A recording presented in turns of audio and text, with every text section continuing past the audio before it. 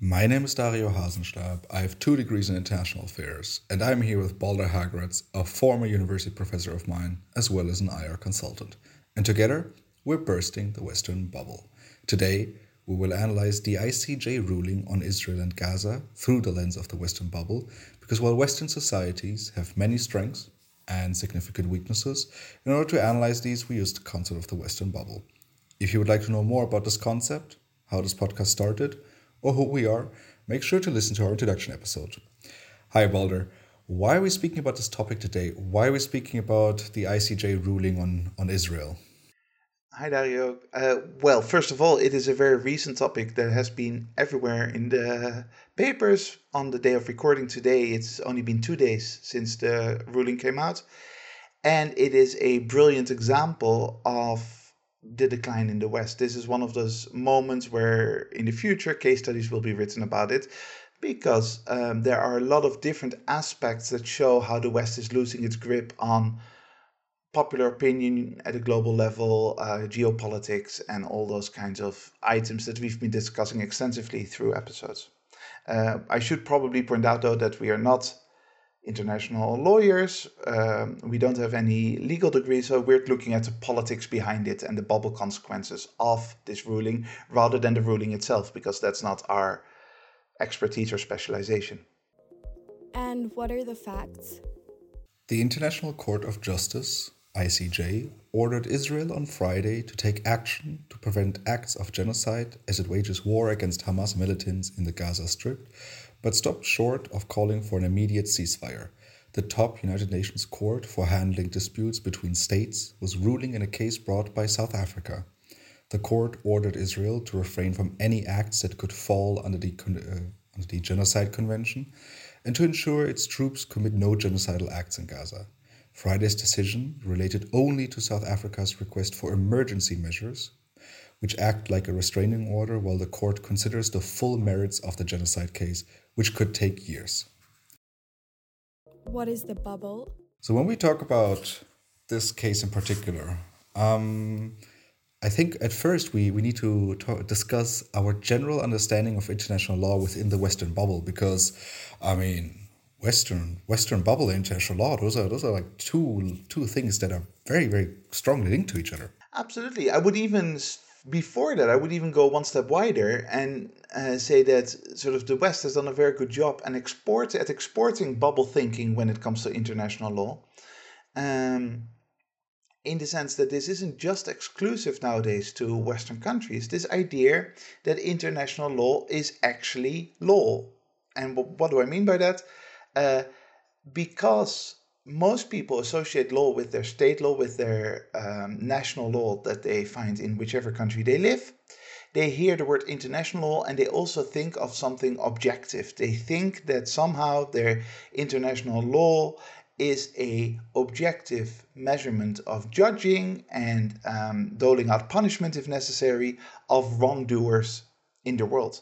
And it's absolutely not that. There are very few similarities in that sense between national law. I live in Spain. If I murder someone, then there is a clear process that will put me in front of a judge and put me in jail.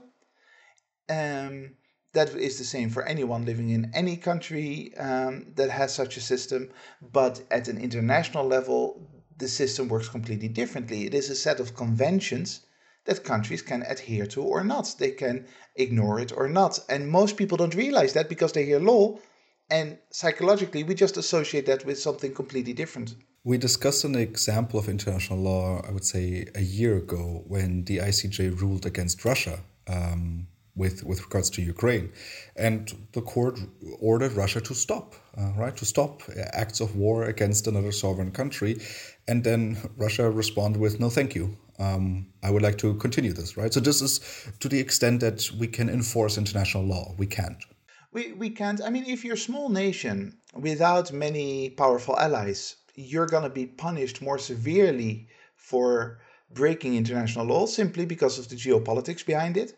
If you're a large country, or for example, you're Israel with very large supporters, with very powerful allies, then ignoring international law has absolutely no impact. And therefore, it is not law. It is a set of conventions that countries, it would be good if countries adhere to that, because that brings order to the world. And for example, at a business level, international law has a lot of practical applications that are very useful. And most countries abide by it because it works from an efficiency perspective. However, that has nothing to do with the conceptualization of law as most people understand it. I think that's a very nice way of describing it. They adhere to international law, countries, when it's useful, right? On a business level, it's very useful. I mean, I think one of the best examples I've seen for international law is the law of the sea, right? To what extent does a country's territory extend into the ocean? Where's the economic exclusive zone? And there, I seldomly hear about cases where this is actually problematic. And when we're talking about international law and Israel, this is where lately there have been some advancements, right, between Israel and Lebanon, who never really could decide between the international sea borders in front of their coast with regards to gas fields, right? And there, you could see that both countries, who are theoretically not friends at all, they actually adhere to international law, because it's useful for them. Both of them want to actually use those gas fields for their own economic advantage.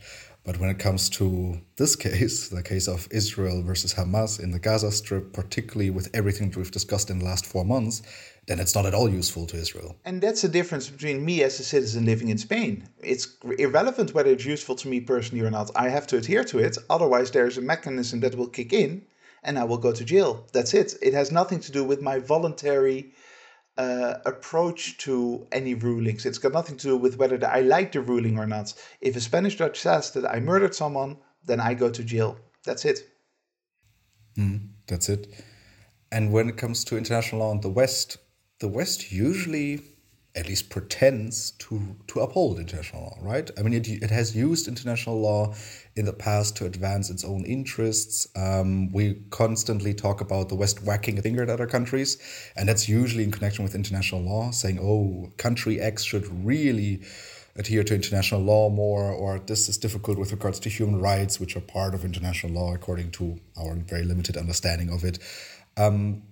But this case kind of now at least uncovers that the West also sees international law as something useful sometimes and not so useful some other times, and it has become very circumventable. Yeah, and in that sense, in many ways, it's not surprising in itself that the West does it, because it's not the first time that the West has, that the United States or European countries have defied international law, right? But it was part of the mechanisms set up by the West to basically create some global order in its own image. The thing that we've discussed a lot in this podcast, this idea of the West, certainly since the Second World War, building up a structure where the world could be, work together, but also to a certain extent be controlled along Western moral and geopolitical interests.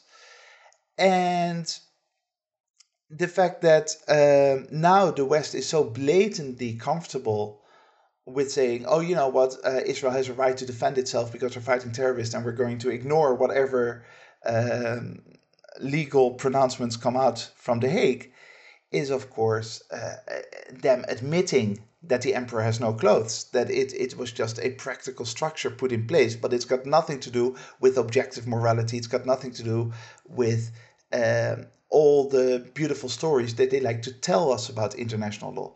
Now, the other groups that obviously are very interested in this kind of pretense when it comes to international law are advocacy groups, because advocacy groups can say, look, here's a ruling that is in my favor. That means that the other side is evil. Fine. But again, it has nothing to do with law in the way that we think of it at a state level. Which is different, I would say, for the ordinary citizen, right? If you ask now an average citizen here on the street in Berlin or in Madrid, is the West abiding international law? Does the West respect international law? How important is international law for you? The answers will be yes, yes, and very important.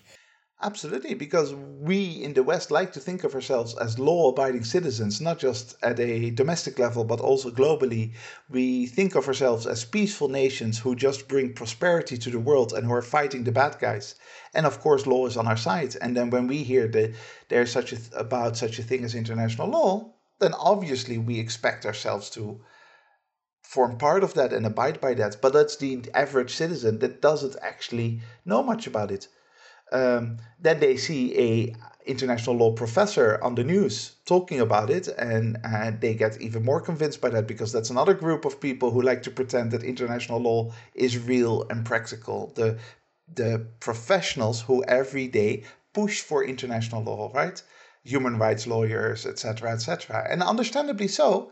So there are all these interest groups plus the general public who like to pretend that it is actually something objective and something that can be applied to everyone equally worldwide.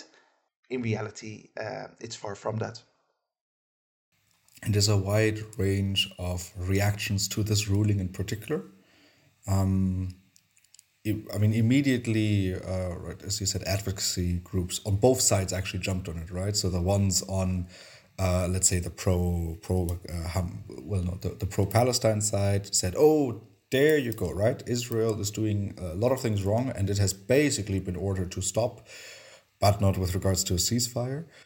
And then the other side said, "Well, I mean, there we go. The court didn't rule that this is a genocide what Israel is doing, but the only thing that it certainly ruled is that Hamas has to release all the hostages, right?" So you immediately have both advocacy groups on both sides interpreting this ruling in their own favor. Absolutely. And I would once again encourage people to sort of then compare that to how it would work at the national level. Imagine that a murderer gets convicted by a judge, and straight away you've got the family of the murderer making one statement, trying to swing it in positive terms, and the other, and saying we want to abide by it. Of course, that is nonsense. That's why I've made this case many times in class. I wish that we would stop using the word law and just use words such as conventions, and then we can say, hey, this convention is working in my favor, or this convention needs some further thoughts. We need to improve on it a little bit, rather than continuously having this weird disconnect between the word that we hear and the reality that we see. What was interesting, particularly from a German perspective, is that right, the German Foreign Minister Annalena Baerbock actually studied 1 year of international humanitarian law at LSE. And Germany is one of those countries that very much believes in this notion of international law. So she immediately called on Israel to actually respect, right, that kind of, because it wasn't a ruling, right? It was a first reading in that sense. As I said in the fact sheet, the actual case is going to take years until it's finally decided in that sense. But Baerbock then was very quick to say, okay, these few measures have to be respected and have to be implemented. But she was really the only one who saw it that way, because then we very quickly had Israel say, no thanks. Of course, the moment that is your reaction, so that she was almost naively applying her knowledge to reality, right? To what she wanted the world to look like. And then the moment that Israel then says, okay, sorry, but as we already announced, by the way, in the weeks leading up to this, because Israel's been very clear through its spokespeople that they saw this case as frivolous, etc., etc. The moment that Israel says, no, thanks, then that's it. And there's no one, especially because Israel has the support from the United States and European countries, no one is going to do anything about it. And the result, of course, is that it just is one extra addition in the criticism towards Israel. That's why advocacy groups obviously like it, because they can say, look, there's now a ruling, but it has no practical and certainly no legal effect. Right. And just to put this, well, I think this is a very interesting case study, particularly the one of Annalena Baerbock in Germany here. And apologies to the listeners that you have to listen to me rant about Germany all day long. But I'm going to read out the entire quote by Annalena Baerbock, because I think it's really telling of which direction she's going and the limbo the West has to basically undergo while interpreting this ruling. So the statement is made up of 3 parts, and I'll start with the first one, and I quote: "The International Court of Justice has not ruled on the main substance of this matter, but has ordered provisional measures in relation to the request for the indication of such measures. But these too are binding under international law. Israel must adhere to the court's order." And I pause here. Right, and this is already it, right? This is it. These are binding under international law. No, they're not. Not in that sense. That's the thing. There's nothing binding under international law. It very much essentially depends on this ruling. Are there powerful nations that are willing to implement it, as in punish the perpetrator? And are there powerful nations that are going to defend the perpetrator? Now, in this case, there are plenty of nations that are willing to defend the perpetrator. The United States, Germany, other European countries. And there are very few powerful nations that are willing to actually defend or to actually implement the ruling. To actually say, okay, now we're going to punish Israel if they don't comply with this ruling. And that is exactly how international law has been working consistently, right? Now, we will later talk about kind of the larger IR consequences. There are certain consequences to this ruling, and also it is very symbolic of this decline of the West. But that is more a long-term, vague process. And right now, there is nothing practical, certainly nothing legal coming out of any of this.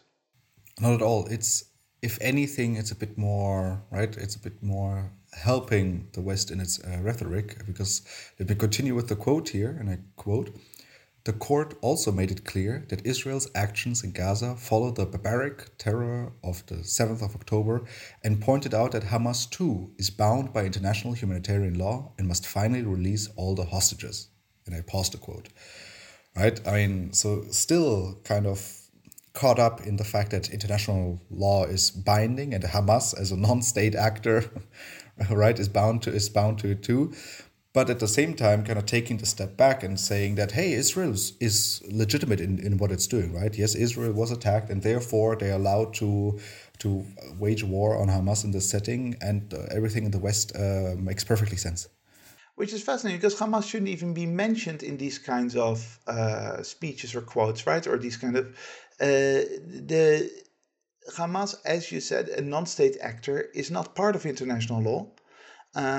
The international law exists to check, to control, to limit Westphalian states, and to make sure that their behavior falls within reason, doesn't become too destructive, doesn't become too whatever.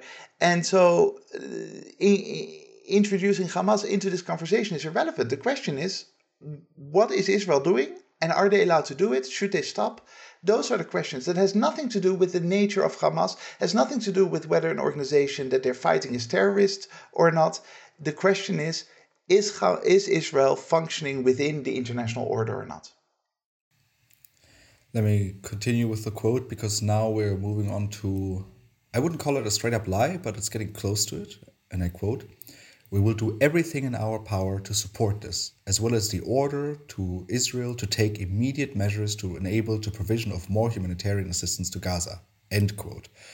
Right? And let me just remind the listeners, this is the foreign minister of Germany, who has just said, well, we will do everything in our power to support this, hence, aka the release of all the hostages, as well as the order to Israel to take immediate measures. And now you would actually think for a second, wait, immediate measures to do what? Well, not to end the violence, right? Not to basically stop the killing of people, but no, we're only talking about the provision of more humanitarian assistance to Gaza. The limbo that she's going through in this sense is, I think, a perfect case study of what the West is doing with as a response to this ruling. And it reminds me very much of the way that certain countries, also my country and the UK and the United States, how they've consistently behaved voting within the General Assembly of the UN when it comes to ceasefires and all that, right? I mean, I always feel that Germany should get a little bit of a free pass. I mean, you're critical of Germany because it's your country, but because of history, I always kind of admire Germany for at least being very sensitive when it comes to its history and very aware of its past. But countries like the Netherlands and countries like the UK, the United States, have no such excuse. And the fact that they've consistently refused even to vote for simply saying, can we please help some humanitarian assistance, and can we please make sure that no more children have to die in Gaza, is for me a huge sign of how the West completely lost its moral compass and have lost their link to the rest of the world. Right, the rest of the world looks at that, as led by South Africa in this specific case, and they're saying, "Hang on, we cannot stand by. We need to do something practical about this." And nothing of this has to do with the right of Israel to get back its hostages, to protect its own population, to fight a potentially terrorist organization. The West has lost its marbles in that sense. They have completely confused their support for Israel and their deep understanding of anti-Semitism because of its own criminal past, the Holocaust and 2,000 years of anti-Semitism. They completely confused that with a reality where they are not doing anything about the fact that children every day are dying, and that the whole population in Gaza has its livelihood destroyed. And to me, that is something that is both fascinating and horrifying. It's fascinating because these are normal human beings in the Netherlands, in the United States, in the UK. They are not psychopaths. So it's fascinating psychologically how they make these leaps. And it's horrifying because it means that my society is responsible, at least partially so, for the violence that continues. What's the international relations context? On a global level, this has certain consequences, right? This ruling, but particularly the Western reaction to it. And the consequence is very clear, is that international law is irrelevant in that sense, right? Irrelevant when we're talking about actual consequences on the ground. But more importantly, it means that the pretense of how much the West cares about international law is absolutely dead. Yeah, they can no longer next year say to China or to Russia, hey, you have to follow this ruling if there is something anti-Russian or anti-Chinese coming out of any kind of international system, right? So they can no longer pretend that they are the knights in shiny armor who respect the world order, who respect everything that the global organizations that they themselves created stand for after something like this. Because if they don't deeply respect it, they can say, hey, we believe that the ruling should have been different, but now the ruling is here and we're going to respect it. That's the way that you react constructively to something that you disagree with. But the fact that they say it's not just that we disagree with the ruling, but now we're going to basically ignore it, that means that basically they open the floodgates, and from now on every other country in the world can just point to this moment and say, hey, you ignored that ruling, we're going to ignore our ruling, thank you very much. So that is a major issue. On top of that, it also shows that the West has become increasingly disconnected from those institutions that they built up. They built up those institutions during time periods that they were confident of their own power. They believed that they could control global institutions, including international law, to advance their agenda. By 2024, it is completely clear that that agenda is now not powerful enough anymore to actually boss international organizations around. The Global South, or whatever you want to call it, South Africa, Nigeria, Brazil, India, China, all of them have stood up and said, no, we are now going to use those institutions for our own good. And the West is left with nothing. They are left with organizations that are no longer respecting them. They don't respect those organizations themselves. And they have lost the moral high ground, if they ever had it in the first place. Right, if they've ever had it in the first place. Because, I mean, if you... I've always I mean, also during my studies, right, I always looked at international law as kind of like a cute addition to my curriculum, right? It was like, oh, it's nice to learn about this, nice to learn about the different numbers in the international law of the seas. It's good to know that there are certain guidelines and conventions for how to do war, but I never took it that seriously, right? And that might be personal ignorance. And I've had intense discussions with friends and colleagues who very much believe in international law. But the fact that international law has no relevance to the world of international relations in that sense, to me, the main example I like to bring up is is not exactly about the ICJ, but it's about the ICC, right? The International Criminal Court. And one of my favorite U.S. acts or laws is the American Service Members Protection Act, also known as the Hague Invasion Act. Balder, how do you feel about the fact that in case a U.S. soldier was on trial at the ICC, which is also in the Netherlands, that the United States reserves the right to invade your beautiful country and just and basically take the American soldier back to the U.S.? Yeah, and I'm terrified. I mean, I've got my extra water ready to flee the moment that the Americans land. Um, no, we should probably point out here to the listeners that unlike the ICJ, the United States is not part of the ICC because exactly this. They know that they're militarily very active and they do not want any of their military or other personnel ever being put in a spot that they have to be sent to The Hague. But it shows the idiocy, right? It shows that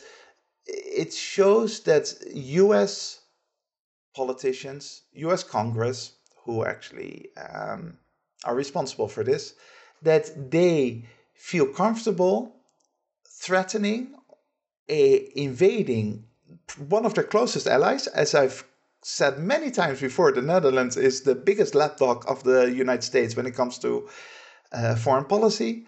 One of their closest allies, just to avoid being confronted with international law and justice. So then you have to ask yourself, is there anything that we have to take seriously here when it comes to international law and justice? And the answer is no. The Americans certainly don't. They're willing to invade the Netherlands. They know that they will never allow their own people to be tried. So why should any other country send their people to the ICC? Why should any other country be okay with their people being tried if this is not some kind of global authority that has the moral high ground?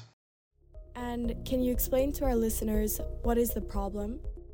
When we're talking about, right, what are the damaging outcomes of this? And I've kind of started doing this a few weeks ago, and I feel very strongly about it since because we talk about conceptual damages, conceptual problems with the West's behavior, but maybe because 2023 was such a shitty year, right, with regards to the international arena. For me, the number one damage here is still that the violence hasn't stopped, right? On both sides, of course, but mostly the Israeli violence towards the Gaza Strip. I mean, the latest estimates kind of see it as 20,000 people who are dead and 47,000 people who are injured. We're talking about entire families being dead, mothers, fathers, grandfathers, brothers, sisters, cousins, aunts, and so on, who are gone. And we're still experiencing enormous humanitarian suffering. And I think that it's important, particularly for us in the international relations bubble, right, to kind of recount that once in a while and say, yeah, there's many conceptual damages and problems with this, but there's also very real life implications for people on the ground that we are very far removed from because we're sitting here recording a podcast in peace. Yeah, and this is, of course, the tragedy of all of this. All those moments, including basically the ignoring of a ruling like the one from last week, all those moments contribute to an environment in which the violence continues. And I always like this idea of an alien coming from outer space, doesn't know anything about our world, flies their little ship over our Earth and sees the horrible violence of the 7th of October, and hundreds or 1,000 people dead because of terrorist attack, goes, oh, this is horrible, this is awful. And then starts looking at how humanity completely loses its mind and starts killing tens of thousands of people as a result of that, lots of which children. Any objective kind of perspective says, hey, this isn't quite right. The fact that 1,000 people died in one weekend surely doesn't mean that all of a sudden there's anything positive about tens of thousands of people and 50,000 people, tens of thousands of people dying and 50,000 people getting injured. As a consequence, trying to look for the people who were responsible for that initial violence. No rational analysis can justify that. And yet we are doing everything. And when I say we, the Netherlands, the countries that we've mentioned before, we are doing everything we can to allow the violence to continue. We can't even vote for a ceasefire to bring some humanitarian aid to a population that has been mutilated. And that is an enormous tragedy, but also a dark part of our future history, right? In history books, this will not be looked upon kindly. Right, whenever someone mentions aliens, I immediately have to think about Neil deGrasse Tyson, right, that famous astrophysicist, and he also said before, right? I mean, if there's intelligent life out there, I could imagine it looking at Earth and thinking, thanks, but no thanks. Why would I want to be in touch with such a violent concept, right? Well, like people, race, whatever an alien would think of us. Well, and what makes it in many ways worse, and I don't see enough analysis of this in the media, is that so an alien could say, okay, there are some confused individuals walking around on the planet who kill innocent civilians, like the Hamas attacks. That's horrible. I hope that they do something about it because terrorism is awful, right? That's reasonable. That's a very reasonable position to take. And to say either they are disturbed mentally or they are religiously just deluded. But those tens of thousands of people dying and 50,000 people injured are caused by societies and the representatives of formal societies making this. This is not a small group of crazy people. These are the representatives of hundreds of millions of people in North America, in Europe, and in Israel who actually do this. And that would horrify that alien way more than noticing that there are a few rotten apples in human society, right? And that makes it so difficult to observe, and that makes 2023, but still now in January 2024, such a difficult period to be Western and to say it's my society, it's my representatives that aren't doing everything they can to stop that. And how do we explain that to this alien? We can't. Yeah, I well, maybe a topic for another episode. But let's move from the damage that we do to people, the damage that we do to potential aliens, onto the damage to the West. And I think this is probably because you're a professor, but you mentioned in our conversation before this episode that this is a great case study for any student who wants to write an essay about the demise of the West. Right. So the path of the 1990s being the glory days of the West. And then when the Cold War was over, finished, and then it seemed that the West had one history, to the West at least. Westerners thought that they had one history. They were deluded, but that was their perspective. And then from there, you draw a line to 2024, and you see a clear decline. You see a decay of not just Western power, but also any pretense of moral superiority or anything like that. You see the West on the decline. And there are certain moments in the timeline between, let's say, 1994 and 2024, where there are clear case studies of the decline. And one of those case studies is maybe the invasion of Iraq in 2003, a big one. But this is another one where you can clearly see how the West is no longer connected with the reality that most human beings on this planet perceive. The West lives in its own bubble in this situation, somehow terrified of ever being anti-Semitic again, which is a very good, by the way, let's never be anti-Semitic again, let's be clear about that, terrified of its own ghost from the past, haunted by its own crimes from the 1940s, etc., etc. And as a result, they're completely disconnected from the reality that the majority of the global population perceives. And so it's a very good case study in the future to study. Like, what did this represent? A West that does this can no longer pretend to have a global leadership role. They're certainly not morally superior to anyone else. They're certainly not more peaceful than China, that is trying to bring some sense to the situation. They're certainly not more peaceful than South Africa, that is actually trying to use their own systems to bring some order to what's happening in Gaza. And I'm afraid that more and more the West is going to get confused with itself and with its role in history. And the more we will see these kinds of case studies, until one day people in the Netherlands, in Spain, in Germany, and in the United States wake up and see a world that has moved on away from them and that no longer has any interest in what the West has to say. And what now? And this behavior is also damaging towards Israel, where I mean, it's enabling the forces within Israel that are very much pro-war, right? Because if the West had reacted like maybe it would have reacted 20 years ago when it comes to international law, maybe the West would have said, okay, Israel, until you have implemented these measures, there will be no more military support from us, and we will put a convention to the UN General Assembly, right, and basically vote for it. At this time, you will be isolated on the world stage. However, as soon as you kind of follow these orders by the court, we will be by your side again, right? So that could have been a reaction. However, now we're in a position where Israel feels emboldened enough, and most importantly here, obviously Israel's Prime Minister Netanyahu, to tweet something which I'm going to quote now, quote, "Nobody will stop us, not The Hague, not the axis of evil, and not anybody else," end quote. I mean, I think it's hilarious that he puts The Hague at the axis of evil and everybody else in the same sentence. That tells you a bit about his mentality right now. But he can only afford to tweet something like this out because he has the support by the West. And it's incredibly damaging to Israel, ultimately, because it's not making Israel safer.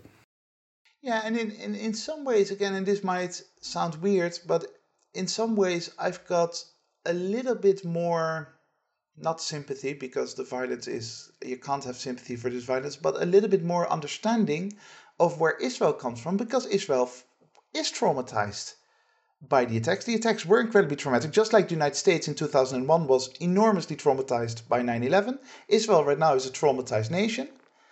And it's not just traumatized by the attacks of October in itself, but because they represented something that they have had their state face the threat of attack, the threat of Jewish people being killed since the inception of Israel, and the enormous trauma of anti-Semitism and the Holocaust from before the inception of Israel. So in some ways you can understand, not justify. Understanding is not the same as justify, but it's easier to understand where Israel's coming from for me than where the Netherlands or the United Kingdom are coming from, right? Just like I had a little bit of sympathy for Germany, I've got a tiny bit of sympathy for Israel in that sense.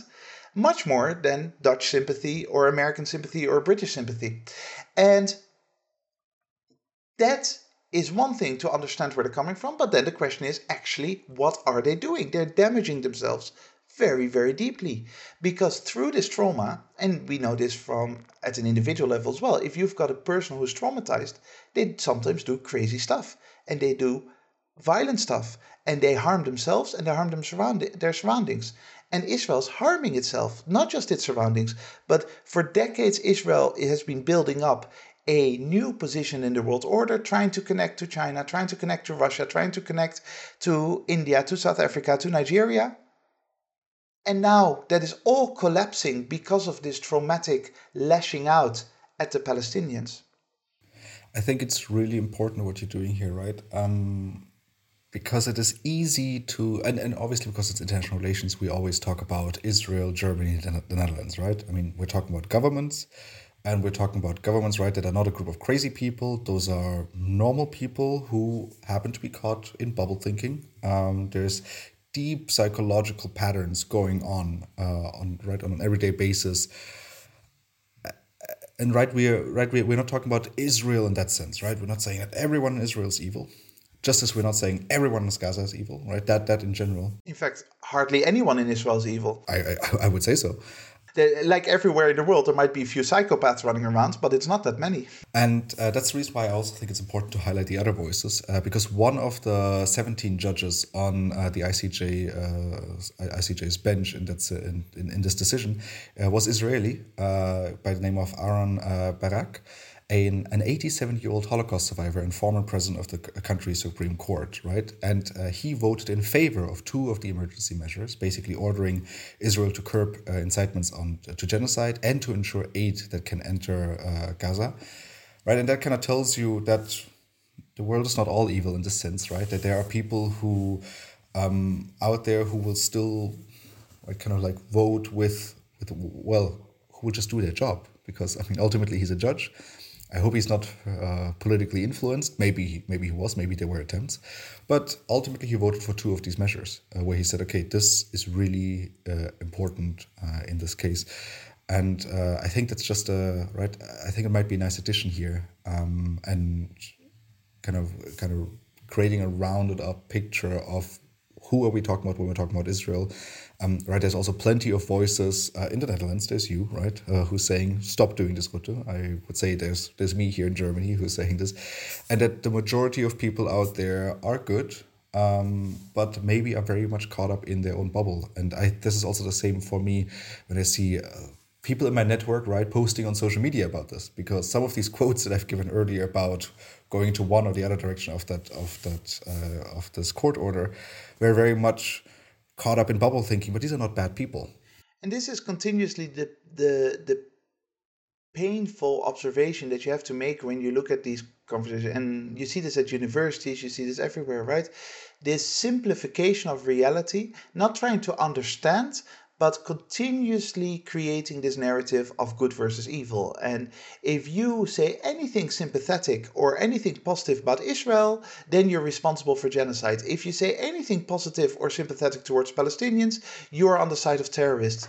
And that kind of dynamic continues the destruction, continues exactly the pain and suffering that we've observed over the past 4 months. And it's getting worse. And it's very good, but also kind of logical to see an 87-year-old Holocaust survivor to take a more measured approach and to say, I don't know, I assume that he loves Israel and he loves his country and he's incredibly proud of Israel, but he's also capable of seeing reality.